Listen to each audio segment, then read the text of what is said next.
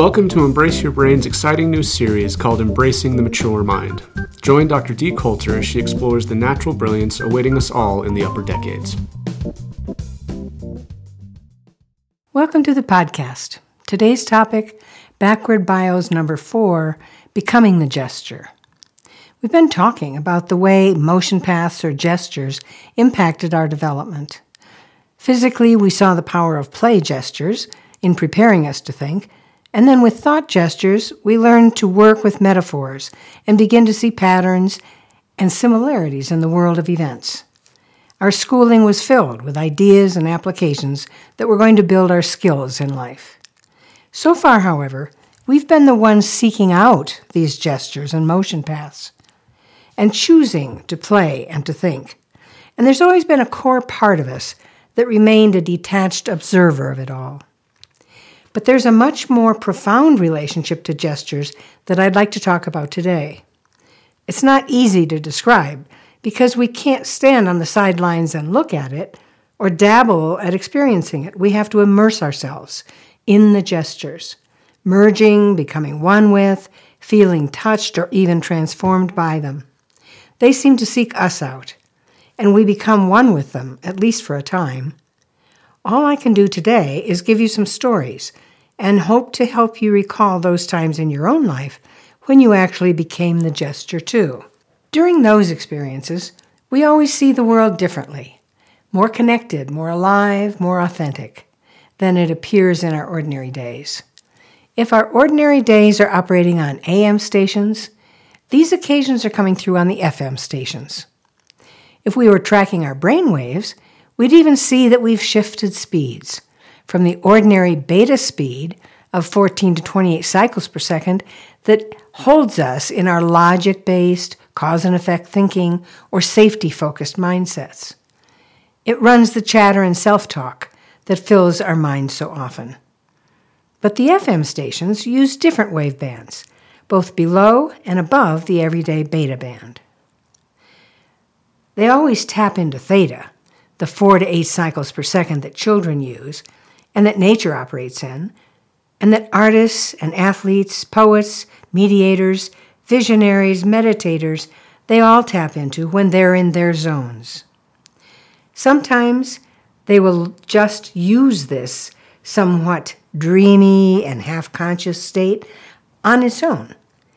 But other times they combine it with a super fast band called gamma to propel the rapid thinking and creative minds of the great problem solvers, designers, scientific researchers, even athletes in their peak performance states.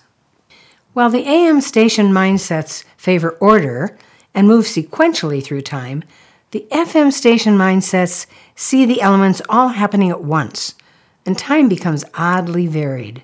Sometimes it just stops, and sometimes it moves in slow motion, and other times it flies by, but our attention is always riveted in the here and now.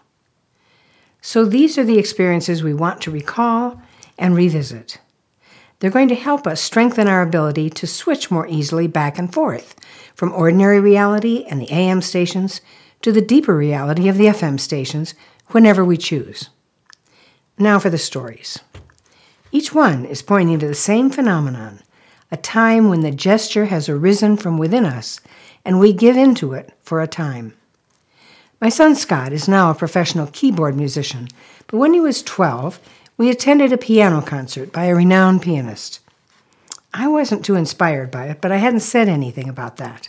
As we walked the 6 blocks back to our car that evening, I asked him what he thought about it. "I don't know," he said. "My soul didn't go out to meet the music like it usually does." "Well, why was that, do you think?" I said. "Well," he said, "he wasn't really playing the music. Only his fingers were." Here's another very similar comment. There's a wonderful documentary that just came out called American Symphony. It's following the life and work of John Batiste, who's another pianist and also a composer.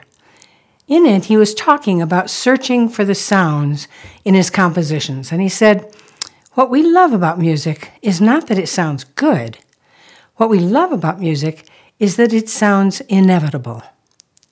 This sense of attunement happens with visual art as well. Have you ever studied a famous work of art in photographs or even seeing a great fine print?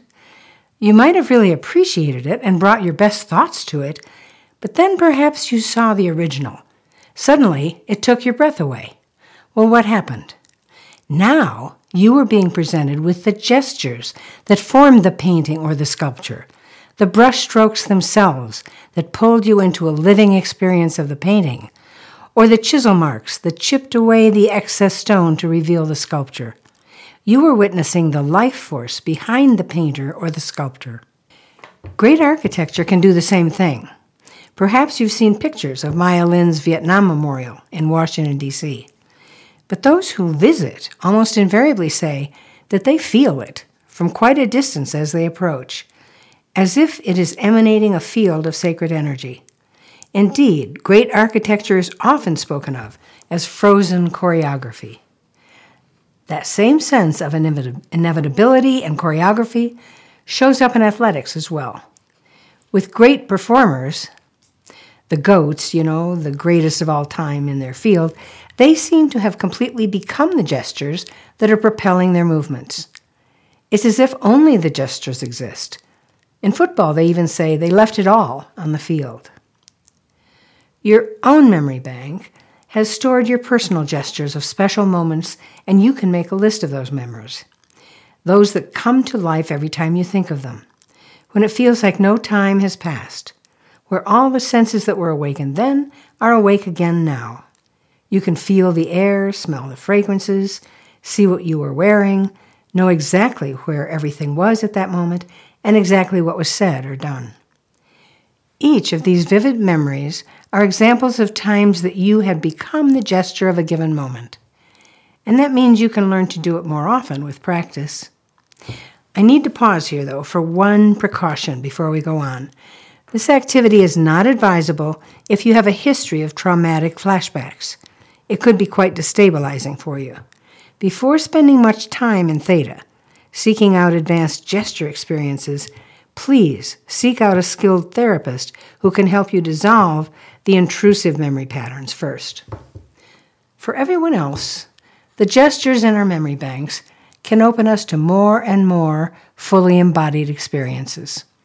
Often these gestures are personal, and while they touched us deeply, and we can relive them easily, they don't tend to impact the world around us very much. However, some gestures operate on a much grander scale, and they can be experienced as well. Back when systems thinking was new, and visionaries tried to explain this new way of thinking to others, they would say, well, don't just look at the rainforest and study them.